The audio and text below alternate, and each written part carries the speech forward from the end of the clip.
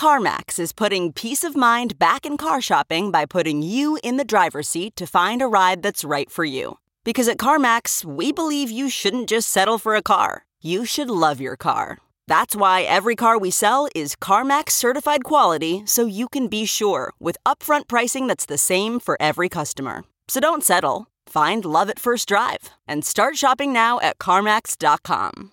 CarMax, the way car buying should be. Okay, picture this. It's Friday afternoon when a thought hits you. I can spend another weekend doing the same old whatever, or I can hop into my all-new Hyundai Santa Fe and hit the road. With available H-Track all-wheel drive and 3-row seating, my whole family can head deep into the wild. Conquer the weekend in the all-new Hyundai Santa Fe. Visit HyundaiUSA.com or call 562-314-4603 for more details. Hyundai, there's joy in every journey. Whatever the odds you would put on Tesla buying $1.5 billion on the balance sheet in 2021, in 2020 or 2019, somebody gives you odds on that. You're all right, I want 50 to 1 on that or whatever. And then it happens. And then somebody said, make me odds on the likelihood that 2 months later, he completely reverses course and shits all over Bitcoin on Twitter after he bought $1.5 billion worth of it. What an unbelievable thing to have happen, to do that about face. Welcome back to The Breakdown with me, NLW. It's a daily podcast on macro, Bitcoin, and the big picture power shifts remaking our world. The Breakdown is sponsored by NYDIG and produced and distributed by CoinDesk. What's going on, guys? It is Tuesday, December 28th, and we are back with another episode of The Breakdown's end-of-year extravaganza. And today I have a guest that I know you always love having on the show. It is, of course, the one and only Travis Kling. Travis is the co-founder and chief investment officer at Ikigai Asset Management. He has been in the traditional hedge fund world, the crypto world, and he's been in crypto for a while. I mean, this is a guy who built his firm in the midst of a deep bear market and has made it work. Travis is known for his incredibly fire tweets and his incredibly fire takes, and I'm glad to be able to bring a few minutes of those to the show today. Let's waste no more time jabbering and get right into the conversation with Travis Kling. Travis, welcome back to The Breakdown, sir. How are you? Here we go. Glad to be here. Doing well. Wrapping up the year. Well, that is what we're here to do. We're here to wrap up the year that was, look forward to the year to come. And so let's kick it off with the big kind of overarching starting question. What do you think was the biggest crypto story of 2021? CPI, actual goods and services, housing, wages, asset price, inflation. Yeah, that's pretty reasonable starting point. Yeah. I think it was the dominant feature. The level of speculation that you saw in various different asset classes is all kind of interrelated to all that, and yeah. So let's actually get into that. So this is the kind of transcends the kind of economic story and crypto story. Obviously, this is a huge kind of justification coming into this year. The anticipation of inflation was a huge part of the thesis for institutions coming to Bitcoin. It's obviously something that you guys, were seeing, were kind of connected to, and then it actually happened. I mean, how did you see the kind of institutional thought process or, investors from other sectors change the way that they were looking at Bitcoin or crypto over the course of this year as the inflation story played out differently kind of on a macro scale? Yeah, great question. Within crypto, the delineation between, if you can just wrap a bow around it in one sentence, it would just be the decline in BTC dominance over the course of 2021. And thinking through how asset price inflation that's driven by speculation, the way that flowed out through to alts and, ETH specifically relative to BTC, which is obviously, a massive outperformer. And then the other layer ones, that is connected to macro. I know some people don't view it like that, but I've always viewed it like that, right? Like that is a function of doing 120 billion a month of QE when you don't really need it all that much. And that is a function of what happened to M2 monetary supply. That's a function of the fiscal policy deficits that were running on the political side. And it was just the dominant theme of the year. What do you think about this sort of popular or getting more popular narrative of, Bitcoin's just kind of a high beta risk asset at this point? Joe Rosenthal from Bloomberg loves trolling the Bitcoin community right now with this on Twitter. What's your take on correlation with Bitcoin and stocks as we've seen it play out over the course of the year? Yeah, I mean, it makes sense. The moniker, the fastest horse, like on a macro asset scale. I mean, Bitcoin just showed that was the case, and the way it played out was close enough to Paul Tudor Jones's view that he wrote about in May of 2020. Other than he missed the gold one, his other big investment to try and protect himself was on the gold side, and that hasn't played out that well. But it was, and some of that I do believe was because Bitcoin stole so much of the spotlight and the relative flows that would have gone to gold. But through this year, it's all one trade. I've been talking about this for a long time. It's all one trade, and it looks like maybe the direction of the trade is about to kind of change here upcoming. And then there's all this speculation of how much tightening can we actually do before things start breaking, and what's the kind of political appetite for letting things be very broken for very long. So this is something that you've tweeted. I think one of your most kind of quoted themes from me in recent months. Your thesis, it seems, is that, of course, there's going to be some amount of political showmanship style base level tightening, in order to not be seen as doing nothing. But there's a very limited band of what they can actually do, practically speaking. Is that a fair summation of kind of what you think? Yeah. And I think I'm always careful to say, I don't think anybody really knows it. So in terms of what can they specifically do? So saying something like, there's no way you can hike 3 times in 2022 and 3 times in 2023, you're going to break the whole system. It's going to be a collapse. I mean, there's a decent chance that happens, but I don't know that for certain to be true. Instead, it's more like, look at what they have done. Look at what they're incentivized to do. Look at what they have the capability to do, and then try and put the pieces together more like that. And we just had the longest, pre-COVID, we just had the longest, least aggressive economic expansion in U.S. history. And the constituents that matter for politicians, and by way of the Fed, which has been politicized, which is to say old people that have a lot of money, that period of time was really good for old people that had a lot of money. And so they would love to run that playbook back again.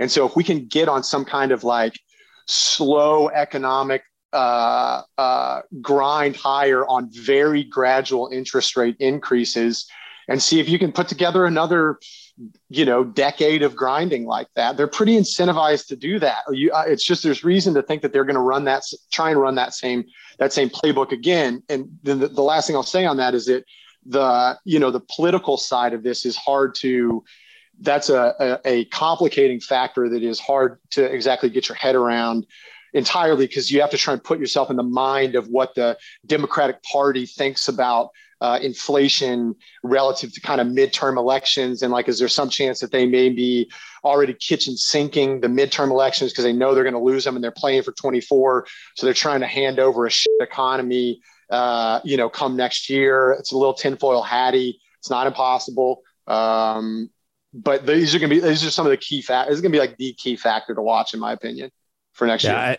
I'm super interested. I'm working on a show for the beginning of January. That's 12 big picture power shifts that I'm watching in 2022, and midterms is actually one. I think it's a meaningful question.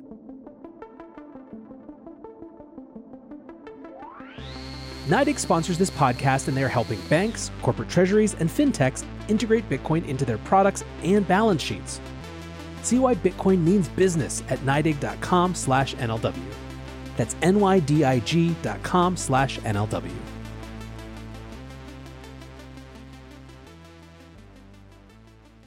What's something that happened this year that you would have never seen coming, that you would have never predicted? I got to say that Elon buy. I got to say that, I mean, $1.5 billion public balance sheet, Tesla, like, poof. I mean, I think it's the biggest thing. There's people that hate me for this, but like, I mean, I think it's the biggest thing that ever happened to Bitcoin, in my opinion. Interesting. So let's dig into that, because this is fascinating, because it felt like that in February, and by April, when they started to kind of retrace a little bit, it felt a lot not like that. So what's your thinking now? You know, you're 7 months on from that, 8 months on from that. Why does it stand up like that for you? Here's a great, actually, I'm going to reframe the question. So whatever the odds you would put on Tesla buying $1.5 billion on the balance sheet in 2021, in 2020 or 2019, somebody gives you odds on that. You're, all right, I want 50 to 1 on that or whatever. And then it happens. And then somebody said, make me odds on the likelihood that 2 months later, he completely reverses course and shits all over Bitcoin on Twitter after he bought $1.5 billion worth of it. What would you price that? 1,000 to 1, 5,000 to 1? Like what? I mean, what an unbelievable thing to have happen, to do that about face, and what the underlying drivers for that were. Dude, I don't know if we're ever going to know. I don't know if we're ever going to know exactly what the setup was for how that happened. When I rank, I never talk about that without talking about the China ban, because for me, there's no way to unlock those two things. And the way I have it in my head, they will always be together. And I don't know if we're ever going to know if they were actually linked, if Elon knew that was coming. There is a body of evidence I think you could put together that would say there's a pretty decent chance Elon knew that China was going to come with something pretty heavy-handed. I mean, it's a little tinfoil hatty, but like, I mean, I've talked to people that think the same thing. So, you know, but overall, the Elon situation, you know, I think we learned something about figureheads in Bitcoin through that experience. And he did this really weird, you know, the punctuation of that. There's aspects of that whole story that felt very manipulated. And the way that it was punctuated by the B word conference. And that whole thing. And like, we just and it was just sort of over. And then we did an all-time high, whatever that was, 90 days later or something like that. It's a little, you know. Yeah. The B word conference was a really interesting aspect of that story. I think my sort of base case for that was Kathy calling up Elon and being like, get the on the stage. You got like, it's time. Thanks. Remember, you know, 2016 and 2015 when everyone thought I was a lunatic for standing by you, but who knows? I think it's super interesting. I also want to go to another point though, which is, connected to the China ban, that obviously was this huge momentum shift for this market cycle. And I think, you know, at least to me, it feels pretty clear that Bitcoin looks a hell of a lot more resilient coming out of both of those twin kind of FUDs, and not just FUDs, but like actual serious sort of threats and shifts the way that it did. How much different does this cycle go if Elon doesn't kind of retrace on his environmental stuff and Bitcoin doesn't ban it right then? I mean, is that the moment where we get that parabolic upswing that's like actually kind of unhealthy, you know, followed by a much bigger crater? Like, is there an argument that actually it worked out in such a way that I don't know, maybe even broke out of some of the cycle kind of pattern that we'd been in before? What do you think? It's a great point. I forgot how good you are at interviewing, dude. I haven't talked to you in a while. I forgot you were the man at this. So I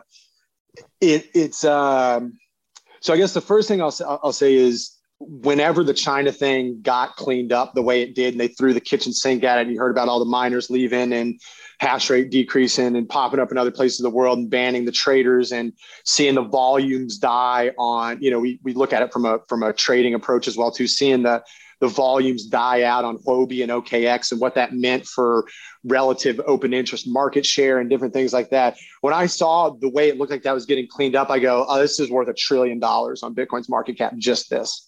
Like higher, like to the way this just got de-risked, it's worth at least $1 trillion. And we haven't seen that entirely. You kind of saw that play out, but that plays out over 5 years, the way that got de-risked. And what would have happened if, again, it gets so tinfoil hatty, man. Like, it's like, what would have happened if Elon didn't, if the China ban never happened and Elon didn't do his reversal, and you get maybe a couple more S&P 500 publicly traded names that buy it on balance sheet. I don't know. I mean, one thing that I've learned this year from a trading perspective is Bitcoin gets sluggish you get a 60 handle on that thing, and it just, the supply that comes and the, demand that's sort of ready to eat it up in the 60s, like it just thins out up there. And that may change for a number of different reasons. And at some point, the way these things have a tendency to work, you just run out of people that are in the mood to sell in the 60s. And that may take a year. I don't, who knows what Bitcoin's going to do next year. But a blow off top for Bitcoin is something that I really struggle to see ever happening again. It's not my base case. It's my low conviction, medium conviction base case that Bitcoin will never blow off again. That is a whole show. We're going to put a pin in that one and come back to it. I think we could do an entire show on cycle theory. I think it's fascinating, but I do want to, I want to kind of cover a couple other aspects of the industry because, you came into this space. You were fascinated because you were effectively watching all the ICO shit, went fully down the rabbit hole as that was, starting to peter out, but there was still a hell of a lot of people from outside looking in who were like racing to catch a piece of that. And you immediately went straight to Bitcoin, at like not kind of peak of lack of, or, trough of popularity, but certainly before we had done the whole fully sloughing off the skin of the ICO movement. Right. So this is a long way of setting up that you've had a long-term kind of interest in and conviction around Bitcoin. You've watched that for a long time. You built your company in the bear market, and now you come into 2021. And in addition to everything we're seeing with Bitcoin rising and hitting all-time highs, there's all these new things, NFTs, layer one battles, crypto gaming, metaverse, all this stuff comes up. Where are you at the end of this year, kind of coming out on all that stuff? What has surprised you? What's interesting? What do you think, is kind of, for the dustbin of history? What do you see going into 2022 on sort of the rest of the crypto space? Yeah. I'll give you maybe a quick minute on historically kind of some of the things we've done at Ikigai, and then maybe what the outlook looks like. So launched the fund 3 years ago, December 2018, spent a handful of months, probably 5-6 months before that, building, thinking through investment strategies, launched it right after the crash in November of 18. And we were kind of qualitative first, fundamentals driven, with some side quantitative work that we were doing. This term quantamental gets thrown around a lot. And we had sort of a qualitative first quantamental approach to deploying capital in the market. That was when Phil Bonello was still working with us. Shout outs, Phil. And he and I did a ton of qualitative work together. And I couldn't figure out a way to generate attractive risk-adjusted returns like on a repeatable, consistent basis with qualitative research. And like sometimes that would work and sometimes it wouldn't work. This is talking about first half 19, right? So pretty challenging market environment. And I couldn't figure out how to do that. And so through the quantitative work that we were doing with Hans taking the lead there, shout out to Hans, we came up with a quantitative approach to trading Bitcoin that it looked like we could really outperform holding Bitcoin by a good amount with this quantitative approach. And we were trying to figure out a way to generate attractive risk-adjusted returns and get the business scaled up. And so that was the move that we went decidedly towards into September 2019. And from September 2019 forward, we outperformed holding Bitcoin by trading Bitcoin. We did our jobs well. And then we added ETH to the systematic approach in April this year. So we kind of started trading ETH systematically earlier this year as well too. And then and the vast majority of our capital was deployed into this kind of systematic strategy. And then a couple of things happened this summer where we bought a little bit of Solana at the beginning of the year, and it turned into a lot of Solana because the price went up a lot. And to a lesser extent, we bought a little bit of FTT, and it turned into a lot of FTT because the price went up a lot. And then all of a sudden, we had this portfolio that was, not the vast majority of it in this systematic, kind of models driven BTC and ETH strategy. But we weren't in the mood to sell Solana, and we weren't in the mood to sell FTT. And in the meantime, we were seeing more and more things on some of the emerging crypto sector side of things that was increasingly more compelling to us. And we had spent a lot of time in DeFi, and we're kind of struggling. This is in late 2020, first part of 2021. We're struggling kind of to find super compelling value accrual in DeFi when you kind of drill down into where a lot of the yields came from, the sustainability of those, and smart contract security type of stuff. Anyway, so we were a little hesitant on that. But then and when we missed like the whole Axie Infinity move, we made a negligible amount of money in Axie Infinity. But after the price ran up a lot in May, we really started digging into what was going on there and what caused that, and play to earn and scholarships and the innovation that's happened there, and what the outlook for some of that kind of broad direction might be. So we've been pretty compelled by that since this summer, and have been spending a lot of time on it. It's a little bit of our portfolio right now, not a lot of it. There's not a ton of the publicly traded stuff that we're finding super compelling, especially if you kind of look at the market cap on it.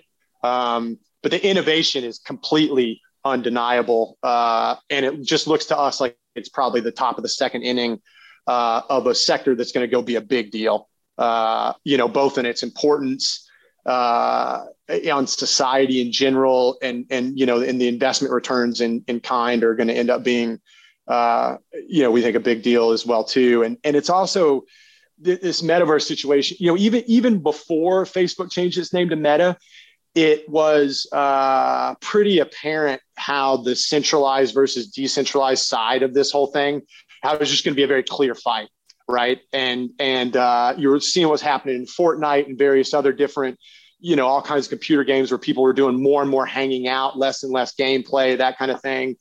And you saw little old decentralized alternatives that, Decentraland, and you're like, okay, what are we doing here? And but then, Facebook goes and changes their name. And now I just think that it's crystal clear that there is going to be a competition here for decentralization versus centralization. And it's going to be a fight that's going to be worth fighting. I think it should be illegal. I'm reflecting that to put you in an interview that's capped at 21 minutes, but that's the constraint that I set myself for these end of years. So just going to close out on one question. We'll have you back soon to talk more about all this sort of stuff. There's so much more that we can dig into, but what's one prediction for 2022? I mean, you've got half of the answers to your questions have had predictions too, but let's put a capstone on it. Let's see here. Bitcoin will decline at least 50% off its top and will increase at least 50% off of its bottom. All right. I like it. Now the question is just when you make people rich. All right, Travis, it's always wonderful to have you on the show. Appreciate the time, and happy holidays to you and your fam. We'll do it again soon, sir. I said it at the end of the episode, it should be illegal to have Travis Kling on a podcast, but only for 20 minutes. This is a wrong that I promise that I will right soon, but until then, I appreciate Travis for taking some time from his holidays to join us for the show, and I appreciate you guys listening. Until tomorrow, be safe and take care of each other. Peace.